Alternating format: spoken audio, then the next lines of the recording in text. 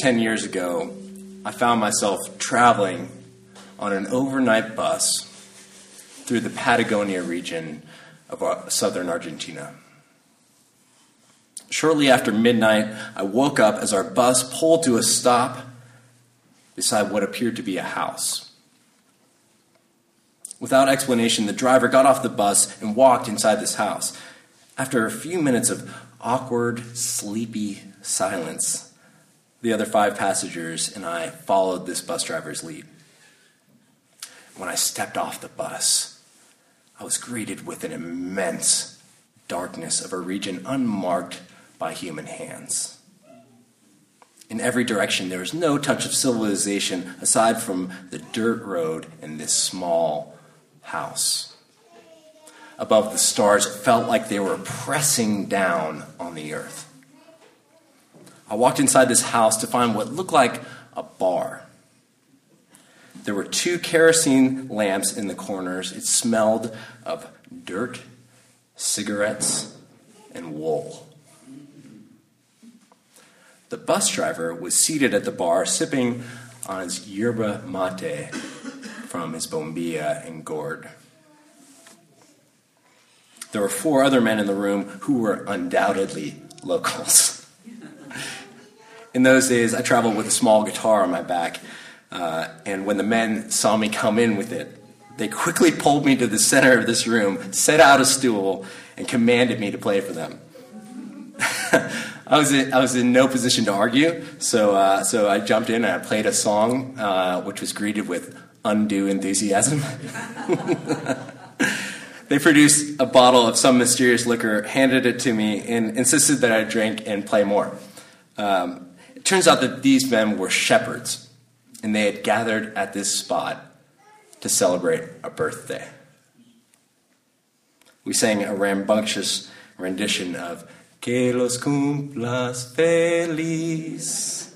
And we spent the next half hour singing songs and sharing stories before it was time for the bus to head back into the Patagonian night. When I think of this moment from Luke, the revelation of God's glory and Jesus' birth to the shepherds, I can't help but think of those shepherds in Patagonia. I can't help but remember these people who were so hospitable to me in the middle of the night, people I had never met. Here I show up, a foreigner in the midst of their party, and they could not have been more welcoming.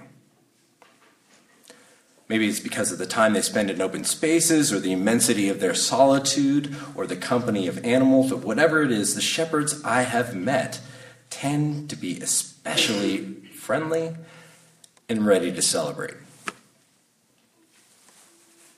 I admit I have a romantic notion of shepherding. I think of shepherding as honest work done in beautiful places like the Andes, like New Zealand, like the Scottish Highlands. But my concept of shepherds is largely shaped by literature. Books like The Solace of Open Spaces by Greta Ulrich. Books that describe leading sheep through sagebrush and over mountain passes in Wyoming. Other books like Paulo Coelho's The Alchemist suggest that shepherds possess a simplicity of lifestyle and relationship that highlights the most important things in life. When I read about the boy Santiago tending his sheep in the hills of Andalusia, I sometimes imagine a profession so simple that these universal truths are obvious in everyday life. But shepherding is no easy job. A few years ago, the National Trust of Wales was looking for a shepherd to take care of 1,600 sheep that they had. And they posted an article in the Telegraph UK that said, "Shepherd wanted, must enjoy drizzle and loneliness." It's not glamorous work, nor is it a job for people who have many options. So why is it that the glory of God that the coming of God with us, Emmanuel, the revelation of God's eternal love become human flesh, why is that revealed to shepherds? For the past year, we've been working our way through Luke's gospel. We've observed what Oscar Romero called God's preferential option for the poor, reframed that in the broader context of God's love for the vulnerable. There was the penniless, ashamed prodigal son and his brother. There was the parable of the lost coin, Lazarus and the rich man.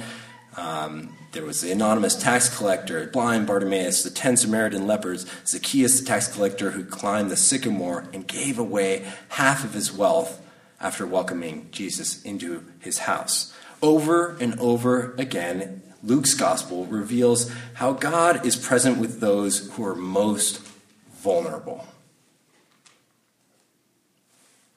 Perhaps most relevant tonight is the story, the parable of the lost sheep. The story in Luke 15 of the shepherd who leaves 99 sheep unguarded in order to find one lost sheep. Tonight, these shepherds venture out to find one who has been lost, one who has been forgotten. It is not a warrior come to destroy. It is not a religious authority come to cast judgment. It is not the happiness promised if you get the perfect present. It is a child, an infant, a simple, vulnerable, newborn baby. Who better to identify that baby than these shepherds? Shepherds who are keeping watch. Shepherds who are accustomed to the places where animals live. Shepherds in Bethlehem. Men who worked the very same hills that King David worked as a boy. This angelic vision, this beauty of God's glory, could have been revealed to some high-ranking priest. It could have been revealed to a painter who could capture the image and share it with us. It could have been revealed to a historian, a poet, or a writer, someone that had the linguistic skills to capture the details of the events or to express the emotional grandeur. But it was not. It came to shepherds, to truck drivers, to trash collectors, to Best Buy workers. These were simple men keeping sheep they did not own on land they did not own. So what does that mean for you? What does this ancient story you've heard 1,000 times, a story so common that we barely hear it, what does that mean for you on December 4th, 2016? I can't decide that for you. But to me, the story reminds us that whatever your job is, you are a witness. Whether you are a professor, a student, a housewife, a lawyer, a hospital administrator, a wife, a midwife, a software tech, a painter, retired, or you don't really know what it is you do. You have a purpose. You are a witness. You are part of something incredible. You're not just some isolated person fighting to survive. You're part of God's kingdom. You're a witness to the love that surrounds you. You are called to share your passions, your loves, your dreams, to share this time together in this Patagonian outpost in the middle of the night. We all seek this witness in our own ways. But as Paulo Coelho writes in The Alchemist, every second of our search is an encounter with God. In our own ways, we are all called to witness to the glory of God, to witness to Jesus, the Good Shepherd. We are witnesses to the eternal. We know that the world is more than shopping and taxes and bills and presidents. We are part of the love that started all things, yet lives and breathes like you and me. Skin, muscle, bone, and breath. The delicate, vulnerable breath of a baby. This year in our church, we have had several babies born, and I've had the pleasure of holding them and listening to that delicate breathing. And when I do that, it reminds me of the source of all life. It reminds me that everyone I meet has that same breath, that same life in them. It is precious. We are part of caring for one another. We are part of a planet where the infinite appeared with the breath of a newborn. Treasure these words and ponder them in your heart. Whatever you do, whoever you are, praise God for all you have seen, for God is with you now and always. Amen.